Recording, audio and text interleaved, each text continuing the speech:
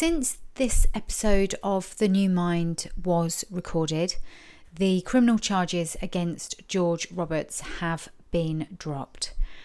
Please do enjoy this episode. Although there are going to be some triggering subjects coming up, I want you to know that you can contact me at info@ellamccrystal if you are triggered by anything that comes up in this episode. My job here was to show another side of the story, and I wanted to give George a platform to share that side of the story so that we could have the full perspective. Obviously, there may be people listening to this that feel strongly that I shouldn't have given George the space.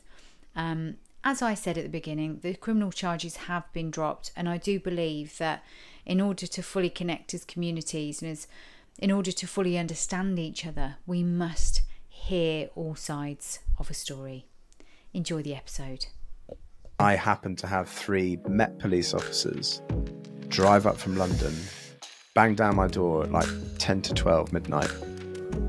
There's a lot of things that happened which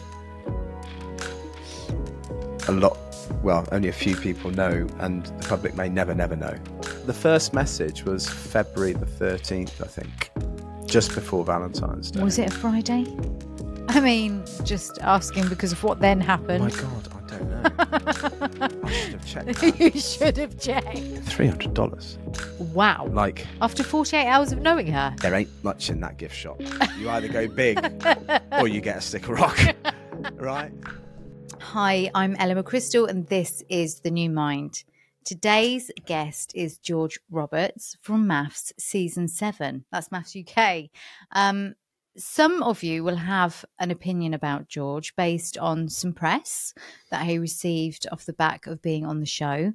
And today I want to give George the opportunity to tell his side of the story. And I've seen so many different facets to his personality from the sort of conversations we've had and the time we spent together today. And I'm going to share it with you all today. And I know that you're all very receptive to the guests that I've had on so far. And I know it's going to be the same with George. And I'm really honoured to have him on today. So welcome, George.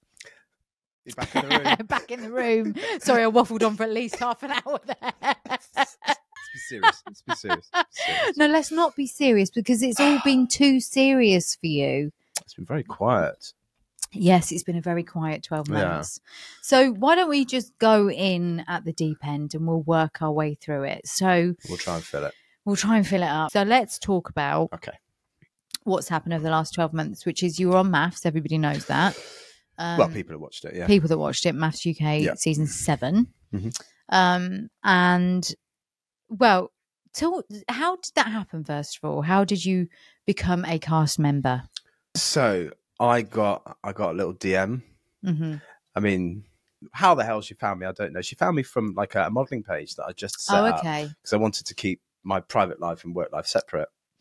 And I was starting to do quite a bit of modelling at that time. And I thought, that's cool. We'll do that. And she found me through there. And then it was a whirlwind. Within a couple of weeks, I'd done like a video interview. And then when I found out what it was, I thought, can't do any harm to go through this process. It seems quite interesting. So I did that. And then I went down to London and I met with them. And then literally 2 days after that, they were saying that we like you. We want to find you somebody. That was, the first message was February the 13th, I think, just before Valentine's Day. Was it a Friday? I mean, just asking because of what then happened. Oh my God, I don't know. I should have checked that. You should have checked. I should know what day of the week it is when I get shit like that. Friday the 13th. So that was that. And within, literally, it's like February 13th, something like that. And then end of February, had the meetings, I've been down to London. And then April the 5th, I was walking down the aisle to marry her. Wow. So, yeah. Yeah. I mean, it is funny because you've got to either laugh or cry. I see it like that now. Yeah. During it and for like 9 months after, I didn't see the funny side of it. No, because it's only been recently that I've managed to gather gather my thoughts and go, Jesus Christ, why do you let all that shit affect you? Because well, it was you serious, know the truth, and my circle knows my truth. But that, okay, for those that don't know, because some people will be listening to this have never watched MAFS. George was on Married at First Sight, which is a reality TV show that pairs strangers together. They marry on the day that they meet. I say marry, but it's like the unofficial getting married. It's marriage for the show. Role play. It all looks very real and feels very scary, no doubt. Oh, yeah. But then you spend, 3 months together. It's weird because you're still as nervous as you would be on your wedding course. day. Well, it's more nervous because you've never bloody seen this person. 50 cameras on you. Yeah. And you've got people that you don't know sat on the other side of the thing, looking at you, checking you out, making a judgment straight away. Of course. And you know this is going to be shown to the nation. And I'm the guy that rocks up. I was waiting for 3 hours for her to turn up to the altar. Wow. Not her fault, because there was like camera shots and looking shots and walking shots and car shots and everything like that. I do actually just popped it. I just remember her dad having such a friendly face. Aww. But I was there at the altar, and do you know what the one thing she got out of it was? I'd had a chicken sandwich about an hour before, and I had a bit of chicken in my tea. I was like, "Hey, how are you?" She said, "Is that chicken?" Oh my God. So you had chicken in your teeth. Mm-hmm. Great start to a beautiful relationship. Yeah, then I told her I had 4 kids. Wow. Was that very quickly you told her that? I just assumed that they would pair me up with somebody who was country, wellies, had kids. And it was great for TV, wasn't it? But from the perspective of cameras, I mean, you were already modelling.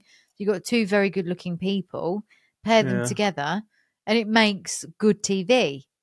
The rest of it wasn't in place. Now I see why they did it. It was kind of, If the next series, if I decide to watch it, I haven't watched all of the series that I'm on yet. I'm missing quite a few episodes. But if I do decide to watch the next series, I will watch it in a completely different light to Joe Public might watch it. Yeah. Because you know what's happening behind the scenes. Well, it's the same for me now. Goes into it. You know, because you're one of well, you've had a lot so from far. Like me, Matt, and other people that you've spoken to about actually what is Matt's real life. Yeah. It's completely different. And it gives you an insight into all reality TV, actually. And if you think you cram a whole day into an hour, and there must be 30, 40, 50 hours worth of filming, whether it's like on your own. I mean, the crew is just huge. How many are you in a room? And to be fair, all of them were wonderful. Huh? How many of the crew are in the room when you're sort of dinner partying? Probably 50. I mean, that's the bit that people don't see and they don't understand. I might get it wrong. No, but Thomas said about the same. Thomas Hartley. Yeah, it's about 50 people, but about 30 cameras on all different angles. And it's weird because sometimes you're just sat there, you're completely oblivious, and you're like, "Oh God, this food's actually warm tonight." Because it's been sat there for hours. Yeah. And then you just feel a camera just move and zoom into you, and you're like, "Oh shit, what have I done? What have I said?" Yes. I was just eating. So what's that all about? Or what did I say to that? I feel like being shown up at school. Yeah. It's like highlight. Yeah. You're like, oh, okay. Automatically, I don't care how confident you are. You're going to know that that's there. Yes. There's going to be some level of anxiety. And it's weird because now looking back at it, I was right to feel that way, but I was actually myself. And I can see why they do all these different angles and stuff now, because they pick and choose what they want to show. Yeah.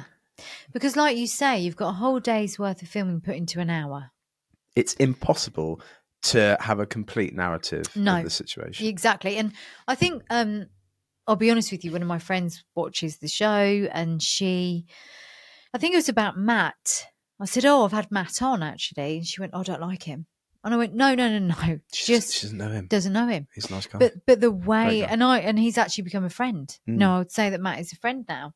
And I dare say that after you and I go to see Thomas Hartley as Pam Sandwich, can't wait for in that. Birmingham, September we shall 30th. Also be friends. Yeah. If we're not friends, we'll be enemies. There'll be no in between after a night out. But he might not be friends with Tom, but he might be friends with Pam. Yeah. Or vice versa. I mean, I must admit, everyone I've met so far off the show, I've really liked, and I think what's interesting is as much as a therapist, I don't judge people anyway, because you can't. You've got to look at the broader perspective with everybody. All of you I've really liked, and actually the three of you are the three main sort of contentious characters, I'd say. You know, I don't know if what would have happened afterwards hadn't happened, whether there would be this sort of the main sort of three spiky characters as such. But what happened afterwards really has changed your life for the last year, and it's been very, very devastating as well. So you're on the show. We kind of get that it's structured is a good word. The show is structured. Well, that's polite. Yeah, I'm being polite so we don't get sued. Structured. The show is structured, and they want to get their ratings, they want to get their viewers, they want it to be you know, I guess leave people wanting more. So they're going to make it as spiky as possible to get that. That's exactly when you go and do your voxes and you talk about stuff and whatever. Can you explain what a vox is for those that don't know? I don't know what VOX means. Yeah, but on the show, it means that you're going to do like a video on your own. Yeah. So like I do one on my own, or I might do one with April where you have a camera pointing at you and then there's a producer behind asking questions. Yes. Generally, it's the same topic with like 15 questions answered in 15 different ways. So you get 15 maybe slightly different answers. Yeah. I got to the point where I was like, I've just told you that. Yeah, please stop. Really?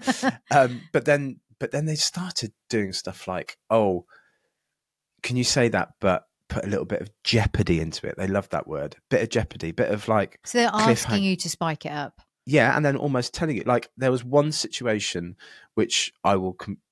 there's many situations that I regret, but one that I do really, really regret was when we were at the retreat and I was lying on the bed with April. It's all, you know, set up and what have you. We weren't really getting on at the time. And it was about Thomas.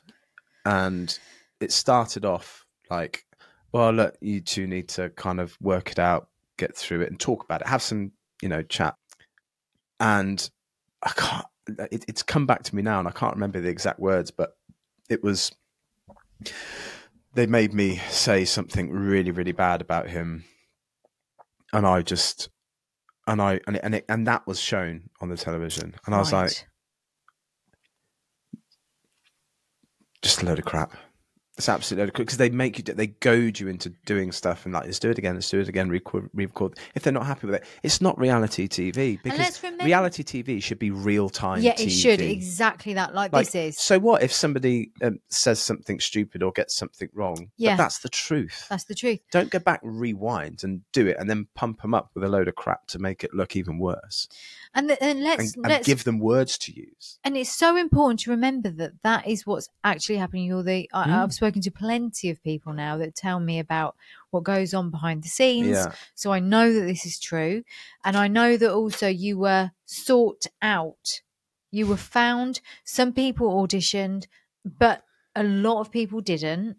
So you were plucked out. You'll look good with this person that we've got. Matt and Gemma are a perfect example of, we've got Gemma first. Now we need Matt. Matt fits Gemma, perfect sort of tattoos and all that kind of hair. And all that's going on is that first picture. It is when they're pictured together, going, "Oh, you've been matched with such and such." Well, this is what I'm saying. And the viewers see that and they go, "Oh, yeah, both beautiful people, not right for each other, correct. but both beautiful people, and they looked like they'd be it's like, the same oh with my you God, and April. This is going to be a huge, massive explosion of greatness." And on TV, that's what we want.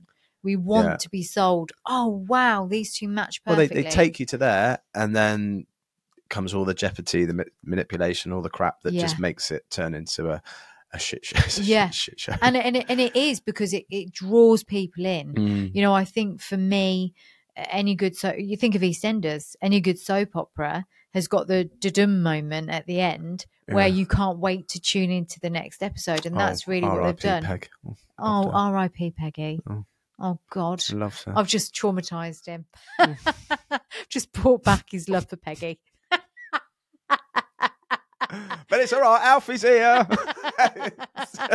He obviously watches EastEnders. I don't. I've literally just got back into it because my son and his girlfriend watch EastEnders, and there's people that are coming back. Like Sharon's back. I thought she died. I mean, Sharon never died. What's wrong with you? I don't know. Was she with? It was Dirty Den that died. That was their dad. Oh yeah. Well, I'm going back to like year 2000. But Sharon's come back. Did Sharon die? She doesn't look any different. Well, Sharon, actually, I'll tell you something. If we're talking about Letitia Dean, Letitia, if you're listening, I'm sorry for George's ignorance here. I'm sorry. I'm glad you didn't die, but you look incredible. No, I think you look. But she's lost about 15 stone. She looks incredible. Well, she does look incredible because she's lost all of her weight. Bless her. She's worked really hard. She looks amazing. I'm sure she wasn't and dead. I like Phil Mitchell's still there. I mean, God. What? That's about it. but it's like and I can't, like 20 years on, I'm seeing like the characters same. Come back. Yeah. Like I left when like Kat Slater was around and all that, and they've all gone and they've all come back again. I love it. Well, let me tell you, I've literally just got back into it. Let me tell you, I was the biggest fan of EastEnders. I was 7 when EastEnders came out. So in 19... allowed to watch it at 7? No, well, I don't know. In 1912. That's when The Watershed was like 5 p.m. Yeah, I was watching it at 7. It's my favourite TV programme. I watched it forever and ever. And I haven't seen it because I work evenings, so I haven't seen it for such a long time. But I would be so easily sucked back into it because with EastEnders, a bit like Coronation Street, nothing ever changes. Do you know what I got from that? That I'm incredibly old. No, but there's things like iPlayer. You can go back and watch on demand. Oh, the technophobe thing. Yeah, it's not just live TV anymore. Have you got one of those telephones where you go, wow, wow? I love those wow. telephones. Yeah. We need them back. That was when life was good. Do you know what I think of that? When you go 999, it took so long to go back. It's like the person that you're at, the emergency's finished because it was round. It was right at the end. Round. It's true. By that time, you've lost your Blue Peter badge, and you're like, fuck it. Blue Peter again, something we spoke about off camera. We both big fans. Love it. I didn't get my badge from you. You said you're going to bring one. Can't find it. I did actually go into the garage to go through my boxes to try and find it. At least you did that. It's the thought that counts. So, okay, at what point, George, did you feel that this isn't quite what I expected it to be? How long into being with April and doing the show did you think, do you know what, this isn't quite what I expected? It's weird because you're in it from the start and you've got this like excitement and anticipation of everything. You don't kind of see it happening to start with. Yeah. You're kind of like it gradually, but during that time where you're gradually seeing how the show is being produced, you're then building a relationship this side with the person that you're with. Yeah. And you're constantly talking and trying to counteract that. And obviously... What a weird situation. Oh, it's fucked. It's literally fucked. Like, if I wasn't with April, I'd have canned off the production side of stuff. If there wasn't the production, me and April would have canned it off. It was that level of getting involved in your relationship that makes you stay entwined. And they were like, oh, you're doing really well. This is great and fantastic. And going back to the whole thing with PJ and whatever, there were some amazing moments. About 90% of it was great. Yeah. And, I had a lovely relationship with Adrian through most of it and with everybody. And, Zoe, there was I remember Zoe fondly because when we both turned up at the stag party, we're like, yeah, I might come across as confident. She might come across as confident. But we were like, oh, fuck, what's this? Yeah, hold my hand. And they made us do this fake dancing scene, which didn't really get shown. And I just grabbed her and said, it's going to be all right. We'll do this and whatever. And there will always be that bond between us. But and I've got no bad word to say against any of the cast, because it's all heat of the moment stuff. Yeah. But you kind of think, oh, well, why didn't they show all of this cool stuff? And our apartment was busy with people coming in, and you just don't see that, do you? No, you never. You don't see any of it. Which is such a shame. And a lot happens off camera, and then when you get to being on camera, either whatever's happened has been quashed and dealt with, or it's kind of flared up, it hasn't been dealt with, and then suddenly the cameras are rolling, they throw some wine and booze at you, and then it just goes... It explodes. Like, it did not need to do that. That did not need to happen, but it does. And so when you say that, like it's heat of the moment, I suppose everybody's in that moment together. The next day, so again, for those that haven't watched it, there's the couples that get together, and then once a week there's the dinner party and then the commitment ceremony, right? Yeah. So you have this dinner party where all of the couples get together, and then the commitment ceremony where you're with the experts on the couch, and they ask you certain questions, and it's a sort of an appraisal of the relationship so far. And it's completely led by the couch. Yes, completely led by the couch. Yeah. Okay.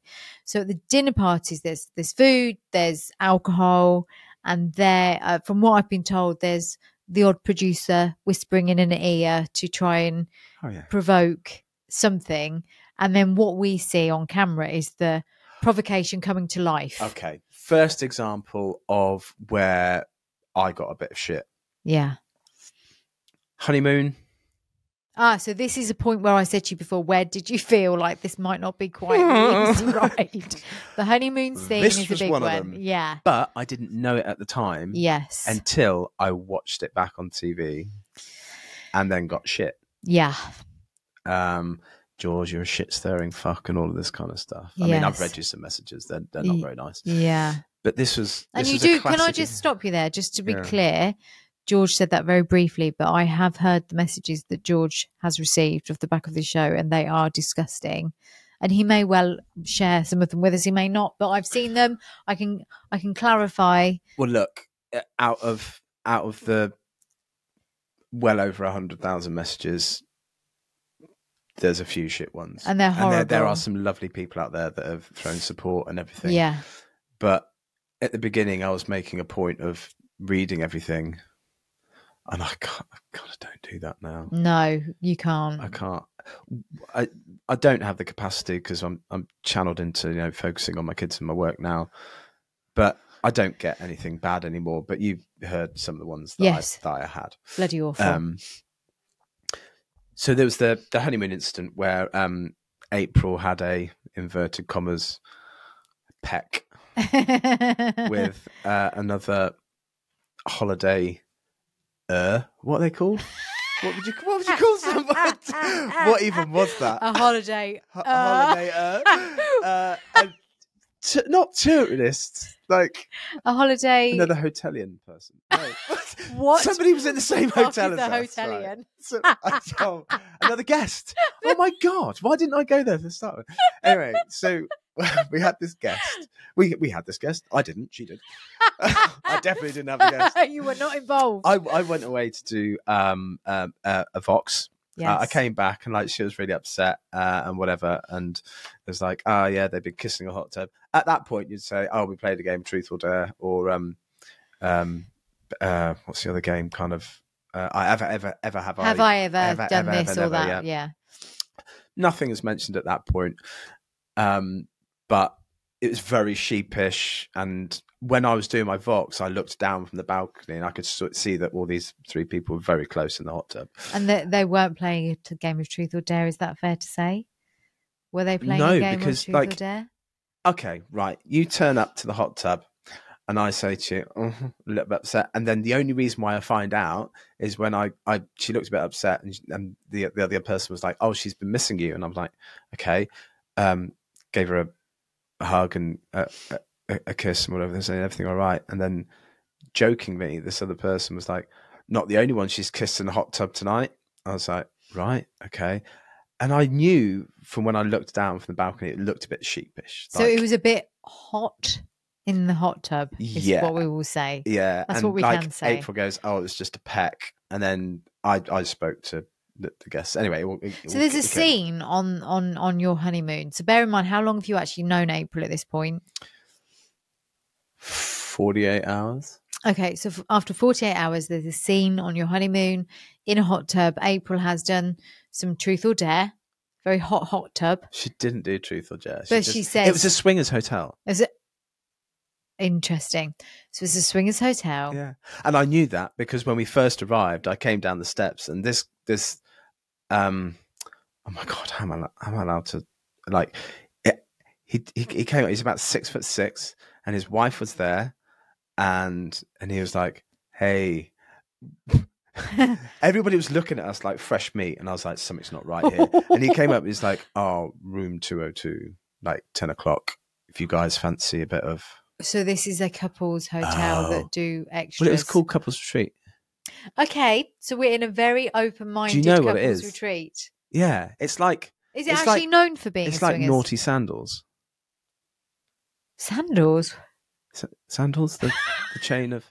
Oh, we see. Yeah. Like the old people. I got paid 20 quid for that, and you've just completely missed it. I thought Sandals was for OAPs. Yeah, that's just a naughty one. Like Sandals, but they're not OAPs. It's like no children. Like, yeah, I see what you mean. Yeah, you go, oh, have a good time at Sandals, and let's have a good time. Have a good time, baby. So April was having a good time while you were recording your and she was box. upset about it. And then in the morning, it was like the producer just. So didn't you want to leave? Huh? Am I right in thinking at that point you wanted to leave because you? Oh, the next morning, I tried to get on a bus to Bob Marley's house. in Jamaica, I thought, do you know what? It's been about 20 years. I'll go there and see what it's all about and just get out of the resort. And I got, stopped by the producer. Where are you going? What are you doing? I'm like, I'm going to Bob Marley's house. I don't want to be involved today. I'm just getting out of here. Just get my own space. Yeah. We're not insured for you to leave the resort. And I'm like, I could go online and get my own insurance. It's like, no. It was just. So you were caved in. Oh, yeah. The whole way through, you're kind of captive. Yeah. And it's like, do this, do that, be there, be this. But did you? Am I right? I don't know if I'm. Because again, I don't know if I'm remembering this right from the show. But she's in the hot tub. She does the. I'm going to say in inverted commas, truth or dare. That's where we're getting from. So the producer then says, "Oh, like April's got something to say," and it was like she turned up with a bottle of fizz and whatever. And then we had to do this whole scene where I'm lying on the bed going. What they didn't show was me having a conversation with her, and I'd been to, because I couldn't go to Bob's house, I went to the only other place which wasn't the resort and the all-inclusive like drink till you die sort of place.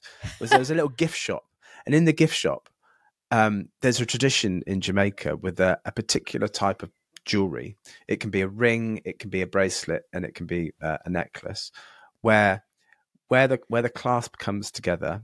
You wear it in a certain way. So I got her a bracelet which showed, look, I get it. That's fine. If you're into both or whatever, well, I don't know where we're at right now.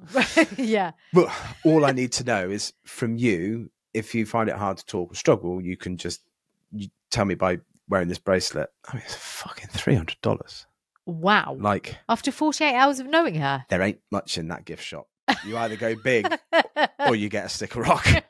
Right, so and it was this bracelet which the particular pattern of the way that the symbol goes, if it's pointing up your arm, it means that you have love going into your heart, so you're taken. And this is like a tradition in Jamaica. And if it goes the other way, I'm open to love. I see. I want to get love, or I've got love. And I said, well, here's the bracelet, you can wear it. They didn't show any of that. And there was me forgiving her on there, saying, look, it's absolutely fine. All they showed was the bit where I ended up apologizing for overreacting. That's a classic example of where they showed like a minute of like an hour's worth. Yeah. And then I gave this sentiment to her and it was absolutely fine, blah, blah, blah, blah. And then we come back to the dinner party. I'm going back 20 minutes now for where this actually started. So the first meet and greet where we all meet each other for the first time. Some of us have met each other in the hotel before and such and such. Can I just the clarify boys have before met you say together. this, but I'm so sorry because I know you're on a roll. Can I just say that April did do something in that, because some people wouldn't have watched it, so they won't have a clue what the next one is. She did something in the hot tub with some people. George was aware of choice. it. Absolute choice. George was aware of it. Understandably wasn't sure what the heck was going on. Yeah. Cue dinner party. So 2 days before the dinner party, we're all in the hotel. People are coming backwards and forwards. All the guys I've met before, and of course, because all the girls I've met before. Yeah, stag do, hen do, yeah. that kind of stuff. I've been in the hotel. Like, I started my journey with Richie, lovely guy. Which one was Richie? The rocker. Rocker. He got married to Lara. Oh yes, I do remember. Like, yeah, I think that's 3 weeks in or two. Yes, two yes, weeks I in. remember. I do remember. Both lovely people. Yeah. Obviously not right for each other. Yeah. But I started my journey with Richie, and we were together before like the weddings because we got married to the same place or whatever. Had the night before, we went into town, had a few beers. Lovely bloke, and I'd not really spoken to anybody else until we got to the hotel, and then I spoke to Richie, and I kind of explained what happened to him, and I was like, yeah, it's cool, but I know that in the past I've been very black and white. I know this scene you're talking about, yeah. And I should, but I'd spoken to him the night before, so I was like, yeah, you know, we've had the situation, but we've dealt with it, and I've learned a lot about myself as to not be so black and white, hence Mr. Grey, and just sort of say, right, okay, let's roll with it. There's obviously a reason why we're together. It's a hiccup. We don't really know each other yet. We've both got a load of pressure on us. Pressure cookers can pop, but it's how we deal with it and how we come back together to make it work. Absolutely fine, done. And this one producer, I won't mention the name, yes, because I think that would be out of order, and I don't know where I stand with yeah. He came over to me, and I was sat with Richie because they wanted to have us talking, because obviously we had that initial contact together at the beginning. He said, look, people are talking about the whole hot tub thing. I think it'd be good if you just came out with it, told Richie about it, and say, you know, we've dealt with it. And I said, well, we had this conversation last night. I don't know why we're having it now. It's like, yeah, but the viewers at home don't know what's going on. You've got to think about it. The viewers at home don't know that, you know, you've had this conversation. So you've got to tell him again. You need to tell him again. Oh, God. But what did they get from that conversation? The part that they used was, just to go in the hot tub, I could have ripped the ring off. Because that's how I felt. Yeah. Initially, that was my emotion. Yeah. But the days afterwards, it was fine. And during those days afterwards, April and I became so close. She talked to me about her family, her past, her history. And I opened up about my own family and past and history, and like, you know, past relationships and all the stuff that you talk about when you've got like a 12-hour plane journey and you're with somebody 24/7. And there was things that she told me. She's been open about it now, so I can talk about it, like her eating disorders and all that kind of stuff, and all of this stuff with her mum and what have you, and all of that is very private. But you know, something like the hot tub is going to be open, and then they made us film a scene saying, you know, we'll go in like a united front and all of that kind of stuff, and what's private stays private. All the private stuff was her eating disorders, her family, and all of this, and my family, you know, my dad being, well, my pops being unwell. Yeah. And all of that stays private. The hot tub thing's not an issue because we've dealt with it, and I've spoken to Richie. So they filmed me saying, you know, private's private, and we keep that to ourselves because we bonded over our lives and journey, and we've got to know each other a lot more. And they used that snippet, but then made me speak to Richie on the show and then go, well, they've been talking it over there. I think you should speak to Lara now. So I'll go to Lara, do all this. Oh, yeah, she kissed a girl in the hot tub. And everybody in social and Instagram's going, George is spilling the tea, all of this kind of stuff. And what a jerk. Keeping it private, are you fucking prick? And it's like, oh, my God, they made me say that. And the private stuff's fucking way worse than that. Yeah, like, it's way more important and it's way more private. Yeah. That stuff's not private because it's common knowledge. So that's the private stuff is her life, my life, like proper deep conversations. That was the private stuff, not the frolicking with a girl in a hot tub. Like, so it's blended together to make it look a certain way. Make me look like a. You got bleep on this, right? You can say whatever you like. Yeah, I was going to go bigger, but I know what you were going to do. I know exactly what you were going to say. I think what's really interesting is I'm hearing the same stories from people from the show. So we know that there's a theme here. Who else's wife fucked off with a girl? Well, apart from that bit, that bit I've not heard before, I must admit. Yeah. But the way that it's crafted and structured appears to be a theme. I'm hearing it again and again, and so they've got a script. That's the only way I can think about it. They've got a script, and then they cast people for that script. Yeah. Like, that's what I've said. Yeah. What kind of person do we want with somebody else, and how are we going to build a narrative to make them have a really because every couple's got to have a rocky road. Yeah. Like you look at Shanita and Jordan, love them both, absolutely lovely people. They had it plain sailing, and then it got rocky at the end. Yeah, you're right. Yeah. Like Jordan struggled. Like, and I'm sure Shanita probably struggled at some point. Yeah. Admittedly, and he knows this because I'll had an open conversation with him. He fucked up a little bit at the end with not being as honest about how he felt earlier. Yes. And Shanita was unaware. But he still came out and said it. Yeah. And that was, but unfortunately it was right at the end.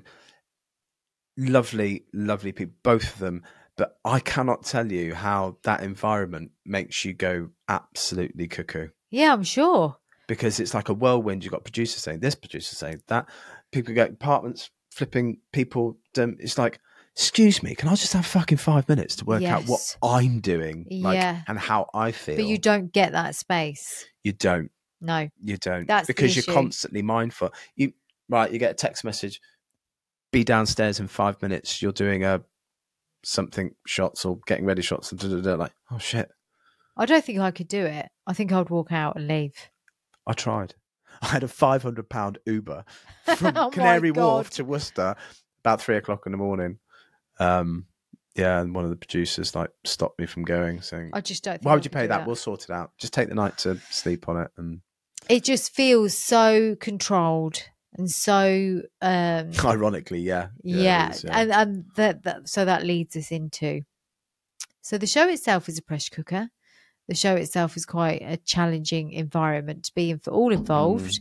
We know that there are, from previous guests I've had on, we know that there are moments where your producers are making it spiky.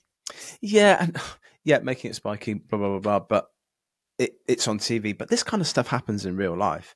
Like you'll have a particular social circle where some people will make it spiky and say things and hurt another human. It's on a lower scale, not a lower scale, because it's the same feelings are the same feelings. Mine just happen to be on TV, and it's all. But it's like you've said, it's a pressure cooker, and other people have said it's a pressure cooker. It's not. It's not a normal social situation where you may have known those people for 10 years. Yeah. These are people that you've literally only known for like weeks. I was 40 at the time. I'd never been to a dinner party like any of this. I don't think I have. So it isn't really the norm.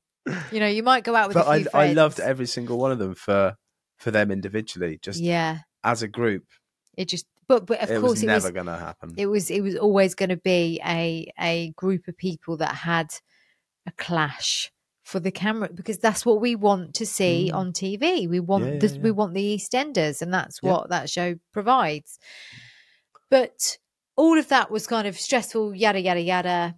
What happened afterwards, and I can remember it happening. Actually, I can remember seeing the news, and then your life changes forever. So whilst the show is being shown, I think it was towards the end of the series or the season, you were arrested. Would you like to give us a bit of context to what happened? I know this is really difficult for you to talk about. It wasn't very nice. No, it wasn't very nice. And we've spoken extensively about it. And I must also tell people that I reached out to George, not the other way around. Oh, and you're not being paid, just to clarify that too. George is not being paid to be. In fact, it's cost him to be here. Yeah.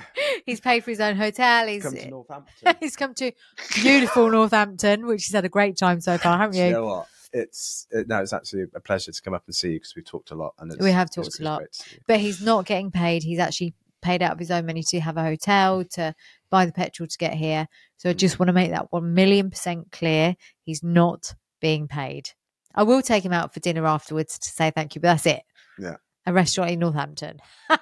is his favourite. Happy Meal, yeah.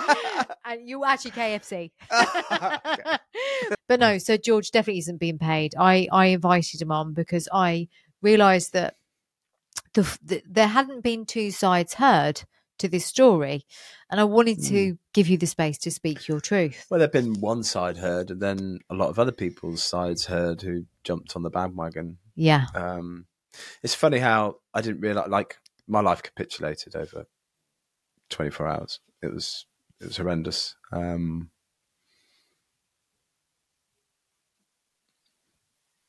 Like, 1 minute life's good and you're kind of happy. Somebody starts putting a bit of shit out there in the papers, making some digs, and I sent one message because I hadn't spoken to April for 4 weeks when we split up. After we'd been to, finished filming, been to Fuerteventura, I've been down to London several times and everything had been great. And I sent one message to her flatmate, Jose, who people might remember off the show. And I just sent a message to the effect of, for legal reasons, I can't verbatim, but listen, this is getting a bit silly now. All the stuff in the paper about, April needing therapy and all this kind of stuff. There's a lot of things that happened which only a few people know, and the public may never know.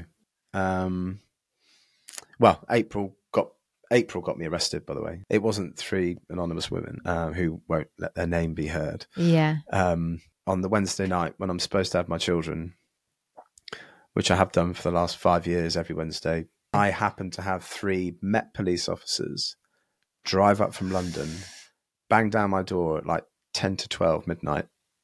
Are you doing this on a Wednesday? Because has she told you? I don't know, I'm speculating here, but has she told you to do that on a Wednesday because that's when he doesn't have his children? Because she wants my children to see me get arrested. Yeah. It was the one night that I didn't have my children. So they weren't there on that night? Just happened to not be there. Because every other Wednesday, every single Wednesday, every single you have, Wednesday. yeah. It has been for like 5 years since yeah. divorce. Yeah, I was picked up. She'd made, well, I'll tell you what happened. They picked me up at 10 to 12. I had to sort out the dogs. I had to get changed. I handed over my phones and laptop and everything.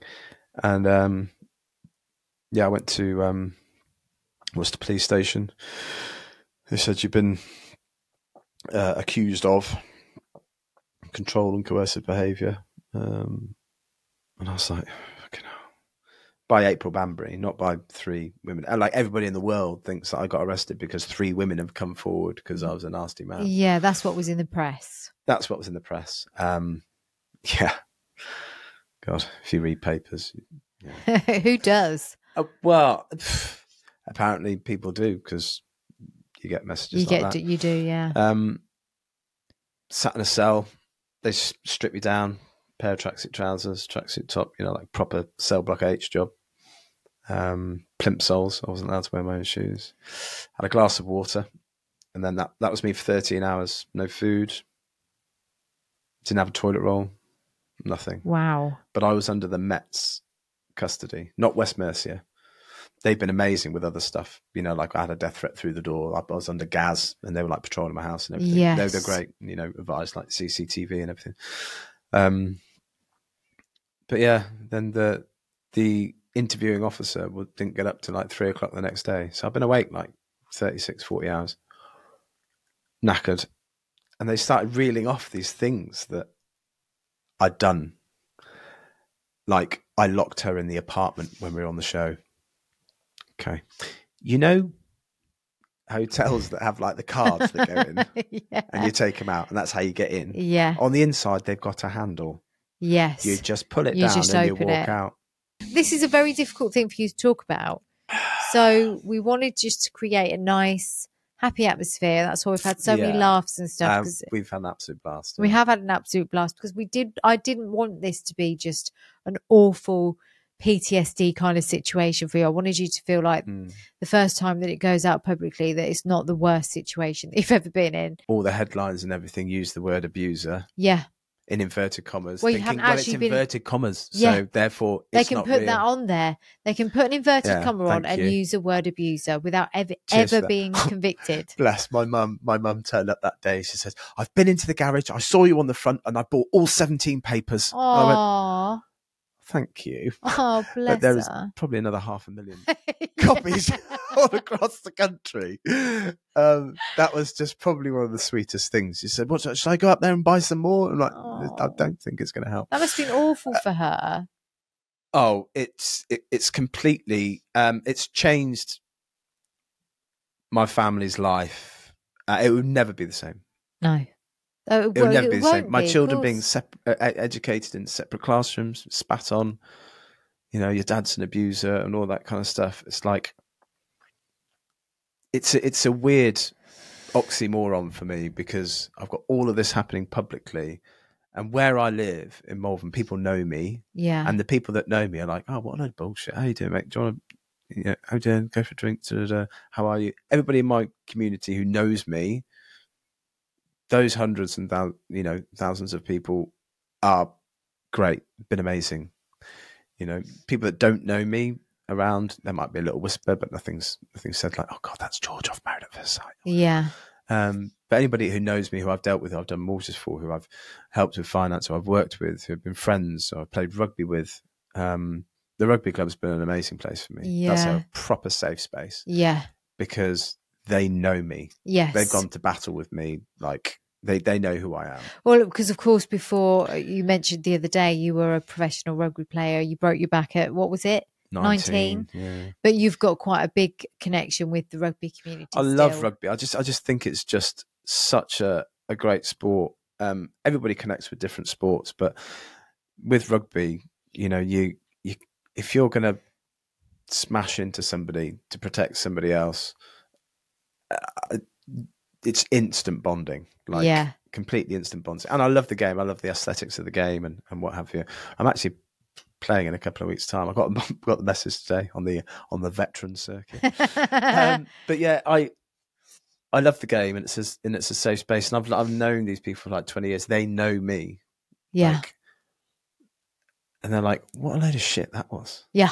Like, that's not George. What's most upsetting is the fact that there's going to be another woman out there who is ridiculously, tragically scared. Oh, I work with some of them. Yeah, you work with them. But they won't go to the police because they're scared of it happening and it not getting the justice that it deserves. I work with some people when they are genuine in danger every day. Yeah. And I work with those women. They're too scared. And that's what I really want to say this out loud. This is really important, this bit. As part of my client base, I have women that are currently living in dangerous situations. It's disgusting. Nobody knows they come to me. They have to say they're coming here for different reasons. Like, as a multidisciplinary clinic, we can say they're coming here for physio or osteo or whatever. So nobody knows they see me. I'm the only person that knows what's going on in their lives, and I have to create a safety plan for them. And I don't want to diminish the stuff that they're going through by being part of a society that just ignores it when people are falsely accused. So ultimately, I wanted to give you the space to tell your side of the story, because we have to change this culture of just being able to say what you want about whoever, whenever, just because it but also, she said what she wants. And you haven't had your voice. I can't. Yeah. They won't listen to me. No. They won't listen to me. And there's times where it's been really, really a dark, dark place. Well, for your children to be spat on, for God's sake, that doesn't get much worse than that as a parent. Yeah. Like, I don't know how you're not in prison for reacting to that. I actually messaged the Met Police the other day. I'd never get a response, but I messaged them the other day saying, "I'm actually a prisoner outside of prison. Yeah. I might as well go and tell my truth. Yeah. Throw you all the evidence." Well, because you've told them that you're doing this, haven't you? I told them that I'm doing this. Yeah. I'm going to say everything. Yeah, there's certain bits that we can't say right now. Yeah. But do you know what? I might as well go to prison. Yeah. I'll do it. And do you know what? What pisses me off is that people can just make false accusations, make shit up, no evidence whatsoever. Yeah. But for her to make false accusations, ruin my life, ruin my kids' lives, my parents' lives, who, you know, we're battling cancer and all sorts at the moment, which she knew at the time. Yeah. And she could walk away scot-free after ruining lives. I've looked into it. In the judicial system, in the criminal system, if you make false allegations and you are perverting the course of justice, you should be sentenced to go to jail. Yeah. But it never happens. No. And until the police and the CPS start taking action against these people that are causing these consequences, it's never going to end. It's never going to. It's never going to stop. It's just going to get worse and worse and worse. Because you can do it.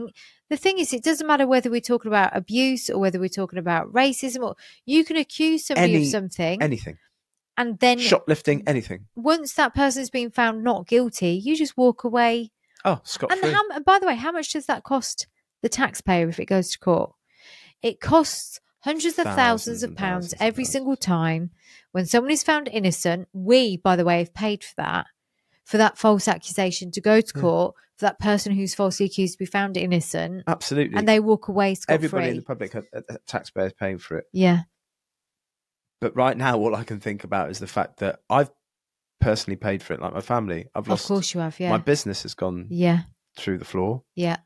I've lost, you could argue to say that, you know, people within your circle that decide not to stick around, you know, if it's the biggest test, something like this. Yeah. And I'm very, very lucky that I've got, you know, a core of people that have kept me steady. But I've lost that. My children are now growing up with this situation. It's not going to leave them. How stressful for all of you, because your dad has terminal cancer, doesn't he? Well, yeah, he was diagnosed with cancer. Yeah, he's 89. He's not great. We've got 2 weeks of radiotherapy now. Sorry. No, please. This is the truth of it. This is what you're dealing with on top of everything. He was ill. He was ill at the time, and April knew this, and she still went for it. Yeah. Like, fuck. Yeah. Why would you even do that? It's fun when I look at it proportionally. Say, out of 100 people that I meet, 5 might not like me. Yeah. Happy with that. Yeah. It's absolutely fine. It's whatever. Life. I meet 100 people. I might not have anything to say about 5 of them. Yeah. But when you've got somebody quite vicious, yeah, and another person quite vicious, yeah, it's amazing how quickly it can spiral. Yes. Because they say, oh, well, you can get a slice of the pie. I got a message from one of my ex-girlfriends, not ex-girlfriend, ex-datee sort of thing, saying, George, what the fuck's going on here? She had a message from somebody with no followers, I've actually got the Instagram handle, which I'm trying to give to the police to say, who is this person? Saying, we need to shut this man down. He drugs his victims. Wow. I wouldn't even know how to buy marijuana. Like, I have not got a clue. He drugs his victims, and have you ever felt wheezy? And he preys on women and all this. It's like, who are you? No followers, no posts, always nothing. The same, faceless accounts. Like, I'm a journalist. I'm taking to it. 16 other women have come forward. It's like, yeah, all right. I've slept with less than that in my life. Sorry, yeah, I'm not a complete Lothario. But like, it's like, what is the matter with people? And luckily, she screenshotted all this and sent it to me. It's like, okay, well, so and then my other ex took me to Dubai to get out of the country after all this shit. It's like, well, if I was that much bad of a person, yeah, why the people that I have had, intimate relationships with, asking me if I'm all right? Are you okay? And don't you have full access to your children as well all the time, whenever you want to see them? Yeah. And if you were an abusive monster, I'm sure that would be a bit difficult to see your children. Somebody rang social services. No. And the fact that they didn't even talk to me or come out and see me or anything says a lot. So based on the evidence I've seen, and based on the fact that I know you have a friendly relationship with some of your exes, and the police have taken no action, and, so on and so forth. There's so many different reasons that you have the right to have your say. How does it feel to actually say all of this publicly for the first time? Well, this is the first time I've spoken about anything. I've never, anything that you read in the papers has got nothing to do with me. You've had no comment. I've never spoken to a journalist. You've had no right to reply, have you? No right to reply. No right of privacy either. Like, my name shouldn't have gone into the papers. Yeah, because you've not been convicted of anything. Not been charged or convicted of nothing. Nothing. And certainly have been questioned by allegations from 3 women. Yeah. It's just, I don't know how they get away with it. I rang the Sun newspaper and I said, look, hi, I'm just ringing because I want to understand, like, if you get taken to court, do you have to provide the sources for all of your, detail that you put into the paper and show that it's true and everything like that? Yeah, we do. Okay, that's brilliant. My name's George. I was married at first sight, and I will be taking you to court. I'm still on the phone. Yeah, holding my phone. I'm still holding it up to my hand.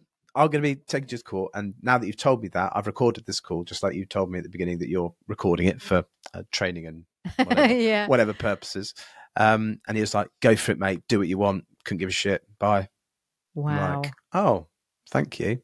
You're a terrible person. But that's the Sun newspaper, isn't it? Top, so they don't give a shit. They will literally, their idea of a BAFTA is a hashtag of somebody, I don't want to say her name purely because I'm devastated that she's not here. Yes, I know what you mean. Yeah. People take their own lives. Yes, they do. Because of the shit that happens publicly. And when does this stop? When does it stop? How many people have to take their own lives? How many people's lives how many kids of these people have to be bullied at school? How many people's families have got to go through hell before we say, do you know what? They don't have a judge and jury. No. Until we are being charged, or at least charged, there is no reason that anyone should have seen your name in the paper. Yeah. And I was specifically told by the Met Police, West Mercia Police, and my barrister, my solicitor at the time, duty one, because it was 1:30 in the morning. Yeah. Plus, I don't have a solicitor on call, speed dial. Hi, Ben. Well, I couldn't be on speed dial because I had my fucking phone. But like, who am I going to call? I'm like, I don't know. Get me the duty one. Surely this is a misunderstanding. We'll sort it out tomorrow. Yeah.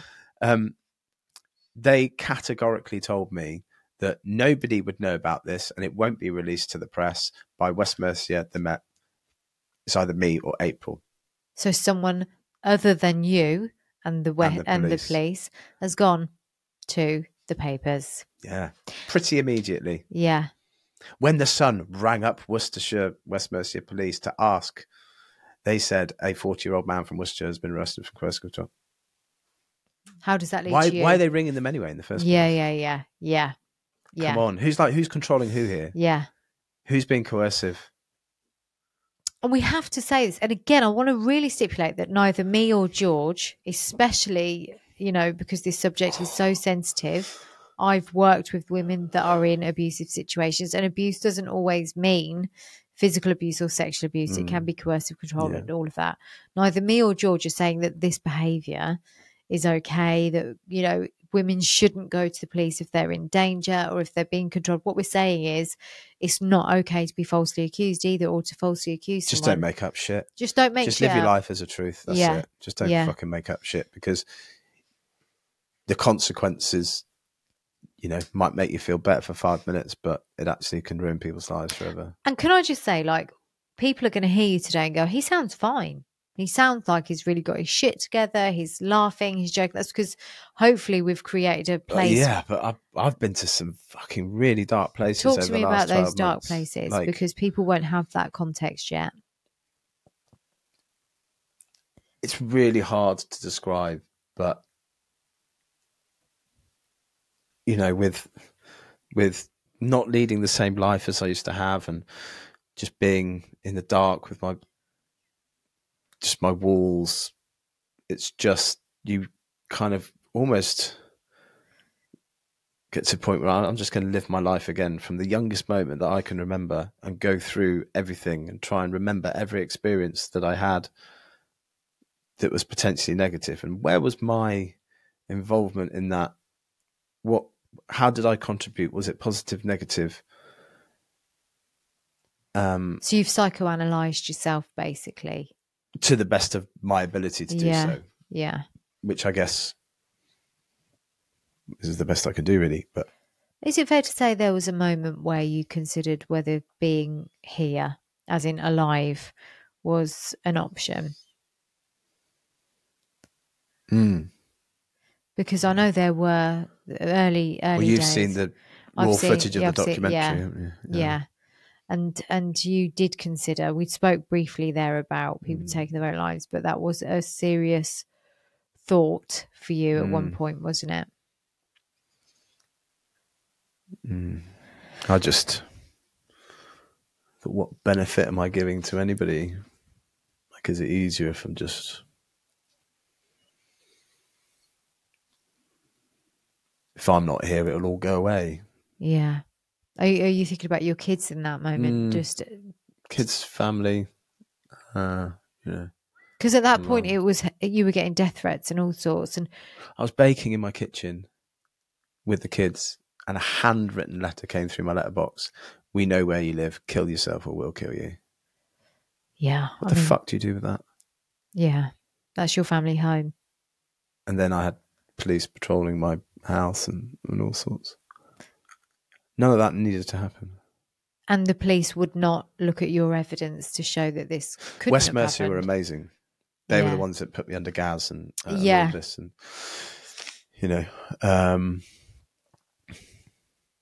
but the Met turned up with like tasers and fucking Glocks and whatever it was they got on them. I don't know, but shut your dogs up or we'll shut them up. Oh, right. Which for anyone that's got dogs, I mean, that's horrific. Don't touch my dogs. You don't touch my dogs. Why my children, or anything. What the hell are they?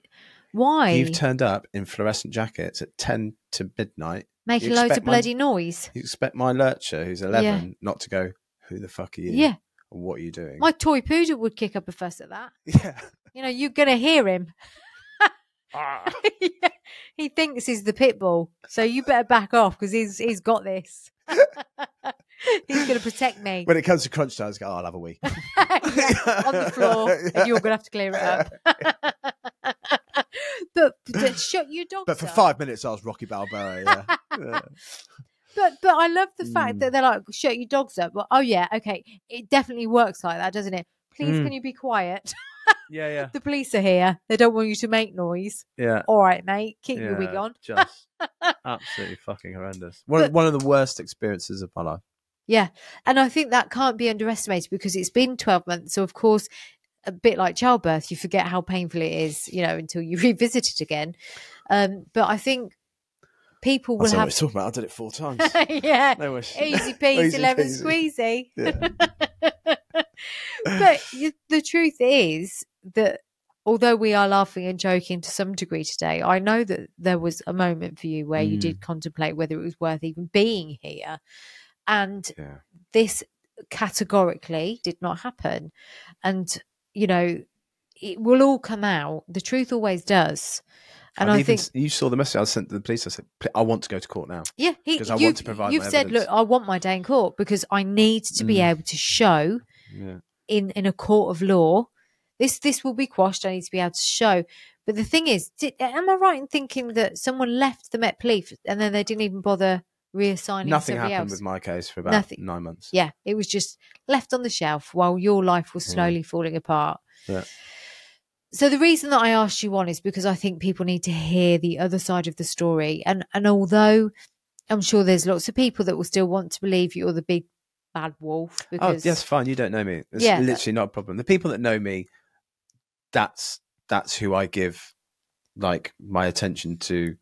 And they will tell me honestly what they think. Good friends will say to me, look, you fucked up here. Yeah. They might look at this podcast and say, look, you fucked up there. They won't because we won't let it go out unless you feel comfortable with it. Do you know what I mean? Well, anything that I do, I've got true friends who, if I say, like I'd say to them, oh, look, I think you're dicing with, a bit of a situation here. Yeah. Like a friend of mine recently was courting with somebody you shouldn't be courting with. It's like, it's going to ball up in your face. You're in the fucking wrong. Yeah. And a true friend would turn around and say, yeah, I fucked up. I'm dealing with it. Yeah, fucked up, which is what's happened. Now, yeah. You'll be glad to know. But I've got those people, and I appreciate them, but I also appreciate, you don't underestimate how many people who don't know me, who've taken it and looked at it with an intellectual view of thinking, right, this is reality TV, how much actually happens. Yes. And the support and love that has come through from so many people has been amazing. I think for every 10,000 nice messages, which I'm sorry if I haven't got back to you, I just can't physically get through. For the 10,000, there's one or two really shit ones. Yeah. And some of them are really, really awful. Really, really awful. But I think that's just the way the unexpected human mind works in this situation, where you focus on the negative. Yes. I wasn't prepared for it.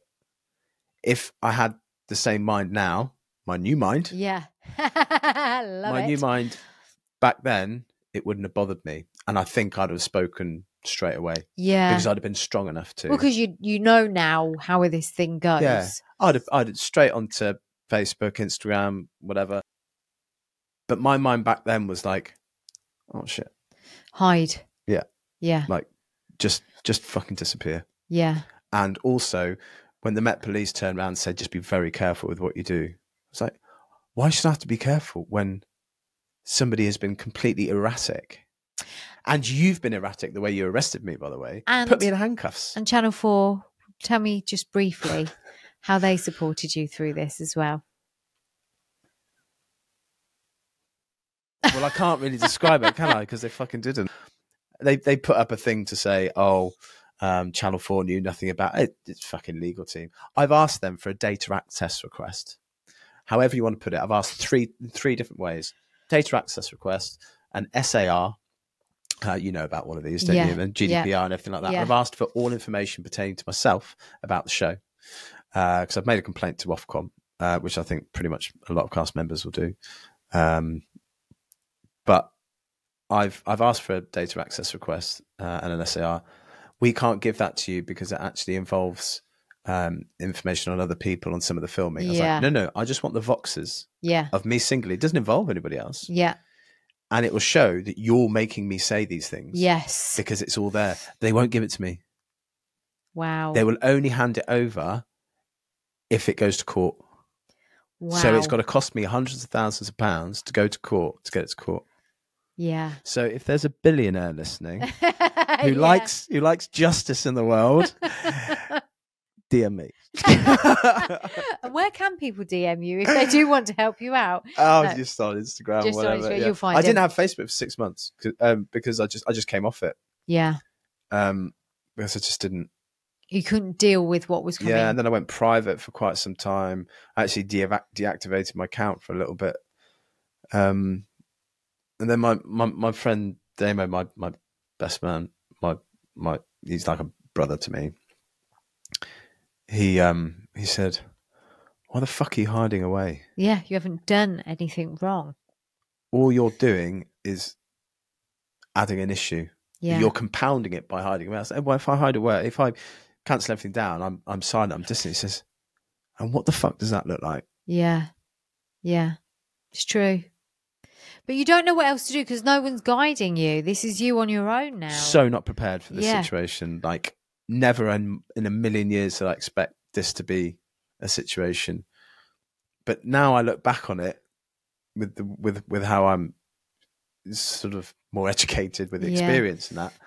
How fucking calculated, like how ridiculous. And I just wish I had this mindset before the show, because I'd have never fucking done it. Well, also what we've said is off camera is that you have gone through such a learning curve that you've had to really be very reflective and reach out to people, you know, that you felt that you had done wrong, that you've now become friends with. You know, nobody's perfect. Anybody could probably think, well, most people could probably think of a time where in the past they were in the wrong, but you know, were too stubborn enough to admit it at the time. And I've gone back to a couple of people just with this journey, with what's happened. And, you know, there was one particular girl who's lovely girl. I wasn't ready for a relationship at that point. I didn't realise I wasn't ready because I hadn't taken the time to make sure that I was, but I didn't know what that meant at the time. This is before the show, isn't it? Way before the show, yeah. And I was like, oh, like, I feel like I need to say something. And I got in touch and I just openly said, look, you probably don't want to hear from me, but I do. I'd like to talk to you. It's like, okay.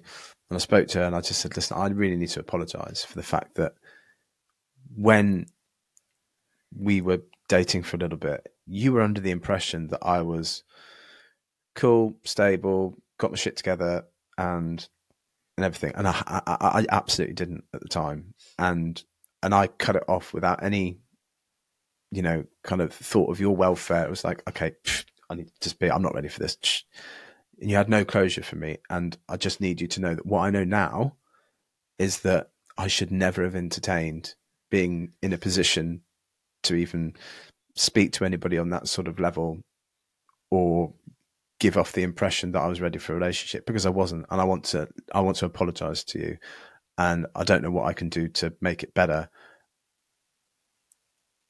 And it just like went silent. And she just went, thank you. Aww. And I was like, of course, nervously, I'll just give it a fucking massive speech. Is that all is that all you got to say? Surely there was some more. Can you call me a wanker or something? She's like, let's meet up. So we met up for coffee, got on really, really well. We're friends now. And yeah, I can't give it away too much, but the events that I've been to, the functions and stuff that I've been to with her. And, we get on really, really well. And it's like, oh my God. Selfishly, I feel a lot better. But also, for her, it was amazing because she's like, she understands. That's why George did it. Yeah. Okay. It wasn't me that was the problem. It was actually George. But that's what these 12 months has given you, hasn't it? It's like we said there, You've been very reflective. Although in what you've been accused of, you've done nothing wrong because you've stepped back a little bit and sort of spent a little bit more time with family and keeping yourself safe, really. You've had time to look at yourself from a different point of view. And you've definitely, from the conversations that we've had, not necessarily today, but certainly personal conversations that we've had, you've definitely been through a process of self-discovery. I know it sounds cheesy, but you have come out of this more resilient, more determined. Yeah. And one of the things that I really admire about you is that this definitely has destroyed other people's lives. And I think that it's really important that when you've been abused, and you're someone that's been abused in this situation, because there's been lies told about you, your life has been completely... There's a lot of people in my position that don't speak out, though. They don't speak out. And I want to commend you on that, because whichever side of the coin you're on, be it that you've been abused or that you've been falsely accused of abuse, it's life-changing. Any form of abuse. It's life-changing, and it is something that will always be with you now. You'll never be able to walk down a street without somebody... I mean, okay, maybe you will in 50 years or whatever, if you're still here. You'll be 91. If people are still talking about it then, please get on, move on. We'll actually be 91. I know. That was quick maths from you. I know. Somebody didn't know what fucking year it was about 2 hours ago. Are we in 2023? It's like, cut it. We're not doing this today. She doesn't know what decade we're in, let alone anything else. God, but I know I'm really clever, actually. But I'm not actually. 50 plus 41 makes 91. Yeah. I'm quite proud of that. Yeah. My numbers is not my thing, clearly. But no, you won't always be known for it, but you'll always be there as a shadow. It's a haunting. It's certainly what's happened has been haunting. And I know that you can't go into everything, but what I want this to be for you is the first step to telling the truth. Yeah. And maybe when this chapter's over, we'll talk again and I can say whatever. Yes. And I will bring you back on to do that once this chapter's done. What we're saying at the moment is, please, everybody, when you hear of someone being accused of something, sometimes it's the truth and sometimes it's not. And because the British press... Take it with a pinch of salt. Take it with a pinch of salt. Or fucking bucket of salt. A bucket of salt, yeah. A whole bucket, a big one. Because the British press will name certain people because they're not afraid to do that, because you don't have a massive legal team, that you are just George from MAFS. You can't afford to take them down. So if they can get away with it, they will. And I kind of realize from being a therapist, this is kind of one of the things I've seen, all kind of things in over the last 20 years as a psychotherapist, and I've seen people be falsely accused. And one case springs to mind, and I won't mention him, but he was accused of being he was accused of sexually abusing his sister, and he had to go through 3 years of hell. She falsely accused him. He was found innocent, and I believed him from day one. And we worked together for this sort of knock-on effect that had on his life, the anxiety and the shit that he went through. And it's awful. And she was lying, and a jury decided that. And he's thankfully been able to put his life back together. But he's one of many that I've worked with that have been falsely accused. And I've seen how it ruins lives. And isn't it worrying how many people you've seen? Yeah. How many more people out there are there? There'll be so many. This guy that just got released last week after 11 years 11 in years, prison. yeah. His whole life pretty much has been damaged. And he will have trauma as a result of that. You will have trauma as a result of this. And although I support women and men that have been abused to tell their truth. I support humans that have been abused. I don't think it's like not a gender issue, no. It's not okay to do that to another person, but it's certainly not okay to use a narrative to destroy someone's life that is not based on truth. So I really wanted to do this today, and I'm so glad we have. But before we close, what dessert. Would you? Yeah, dessert. Well, we're going to get some ice cream.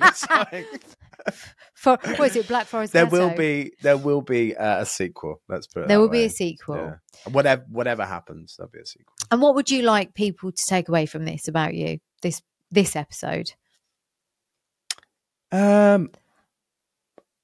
don't know really. I mean, we've had a reasonably serious conversation. There's been a few laughs and whatever, but I think it's just like the detrimental side of what people think are facts. Yeah. Like 3 women. No, it was actually 1 April. woman. It's just a kind of, I don't know, just reality TV is not reality TV. Please think about that. And also, before you write that message that could potentially really scar somebody, just think twice. Yeah. And best situation, just don't fucking do it. Yeah. Especially if you don't know who they are. If your husband has done something to you, message them, do whatever. That's between you two. Don't seek somebody out from the public who's getting a bit of shit and jump on the bandwagon. Which is what happened to you, but it was worse than that, wasn't it? The messages were pretty horrific. And I've heard some of them, so I can say that. Things like, I hope you go to prison. Your daughter should change their names. Disgusted of you. What was that model? Well, she called us that. I don't know if she was a model. We won't say who she is, but she says something about your children as well. Like it was. Your phone's in the other room. You read it to me earlier, so I can say that I've heard them. We can't remember them word for word right now. We could read them out, but there's no need to. They're pretty horrific messages. No, I mean, it will all come out. It will all come out in the end. Yeah. I also feel that, even myself, we've all watched reality TV, whether it be Big Brother or whether it be MAFS or Love Island or whatever. I haven't actually watched Love Island, but we've all watched it and gone, yeah, you have. You just. I genuinely haven't. I've never. Someone tried to explain the concept of Love Island to me, and I just couldn't get my head around it. I tell a lie. I've watched about half an hour of the Australian Love Island, and I did get into it for half an hour. Fair dues, mate. And I did press series record. I pressed series record on it. Yeah. And then I realised I was never going to watch it, so I deleted it. Oh, okay. So I'd seen half an hour of the Australian Love Island. So that was a lie. I have watched half an hour, but I don't get it. But what I will say is of the reality TV. But actually, the concept of that is, I mean, there's editing involved, but they actually film 24/7. Yeah, so you get to see. That's the difference. Yeah, that's where Big Brother worked and should have worked, and because everything was in real time as well. Yeah. I mean, there was a point where you could be in your house, sat watching somebody in a house, 24/7. And it's like a live link the whole time. It was. Yeah, you're right. There was that. But that doesn't happen with a lot of reality TV. No, so certainly not this one. Even I have sometimes got wrapped up into oh my God, I can't believe. And then when you come back out of it, you go, oh, hang on, there is a structure, there is a theme. It's okay. We don't need to get so in. But it's fun. And if you looked at it, it's the same way you look at a soap opera. It's a script. It may not be as scripted as EastEnders, but it's basically a script. Oh, fucking hell. Oh my God, I've just shit myself. What have you seen? You've got a man with no skin on it. The fuck is that? That is hilarious. Oh, I've just lost it. Where's the top? Oh, I've lost it. His brains are come out. Oh, fuck. That's the funniest. Oh, this cow proper killed him. Like he wasn't dead before. That's so funny. Did you do that on purpose? What the fuck? Where's the rest of its head? What's his name? What's his name?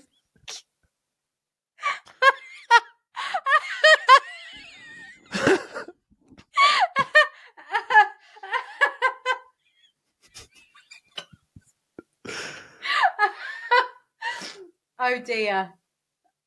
I feel a bit sorry for him. I'm an actual mess. I just remembered we're in a basement again. The top of his head's over there. Don't put your keys in it.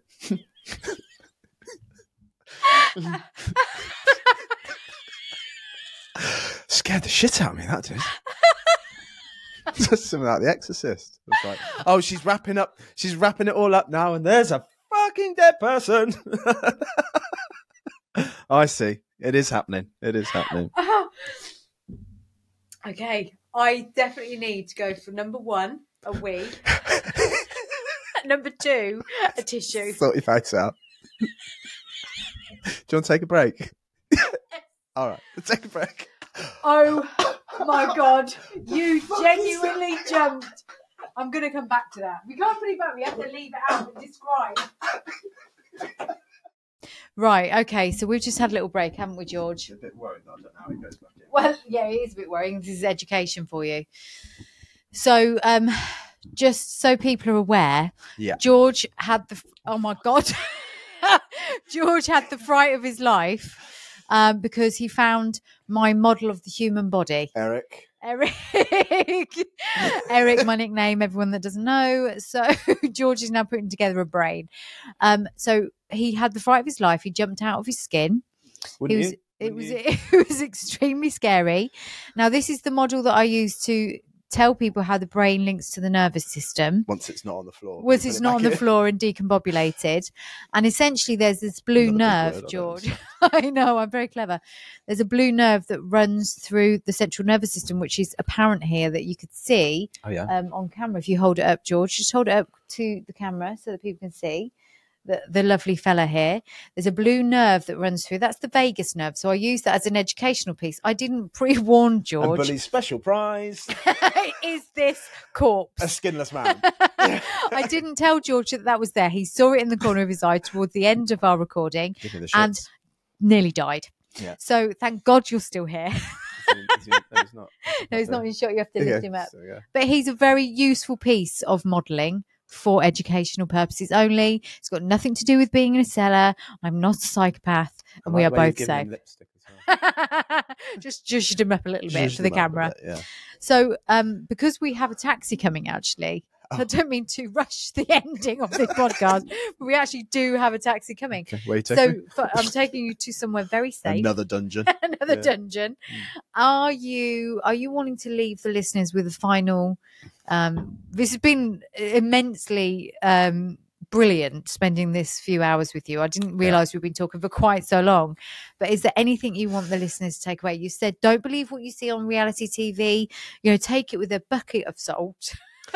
Yeah, what I would say is, there's content there. You can't deny that there's the content, but just remember there's a lot of content that you haven't seen. Yeah, and also, some of it gets chopped into different places and it's out of context. So the content is there, but it can be out of context. Think of it as a jumbled up puzzle. that the pieces aren't quite being put together the way they should be. Like a car boot. A car boot puzzle. Yeah, I get it. You go around these different stalls and there's similar things on different things, but and they've bunched it together. Yeah, it's all kind of like it's a bit of a mess, really. But it's there for your entertainment.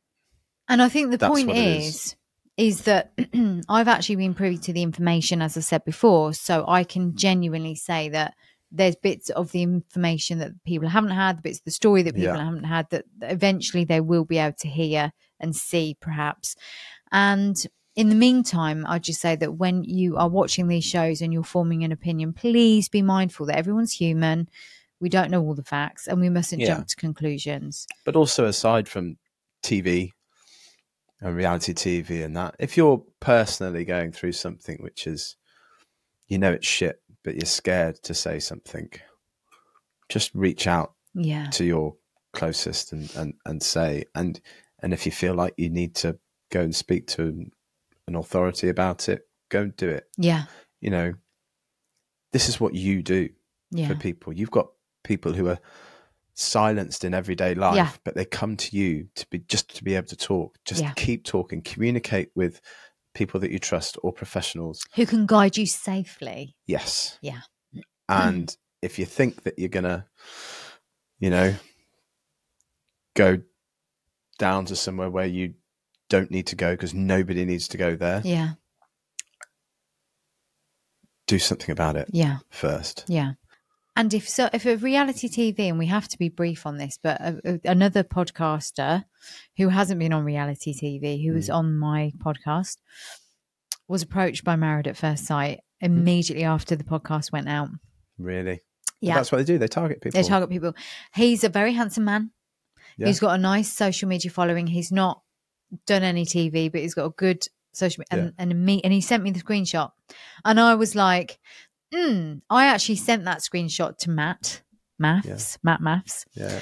And he sent a message back saying, tell him to run. Well, we've just, as I sat down now, we were just saying, somebody just told me they were going on Married at First Sight. I was like, good luck. Yeah, good luck with that. Because have a good think about it before you do it. And if you're going to do it, and we're not going to try and stop people because you went on it and other people have gone on it and some people have had a good experience. With the backlash that they've had, they might change it, but I doubt it. Well, you would like to think that if at least go into it with open eyes. You've heard Georgie's story, you've heard Matt, you will have heard Thomas's by now as well if you're listening to this. Have your eyes wide open and make an informed decision if you're going to do a show like that. But I personally want to say thank you for being here. I hope you will come back on once you can. Oh, yeah. And we are certainly going to see each other on the 30th of September to support Thomas Hartley as Pam Sandwich in Birmingham. Oh, wait. Oh, Pam. Thank you, by the way, George. Oh, it's been a pleasure. It's been such a laugh. And who knew that something so serious would end up in me laughing so much and you being so scared of my new friend? Have you changed your tenor? No, I will do that before we leave. Okay. Well done. Thank you. Thank you.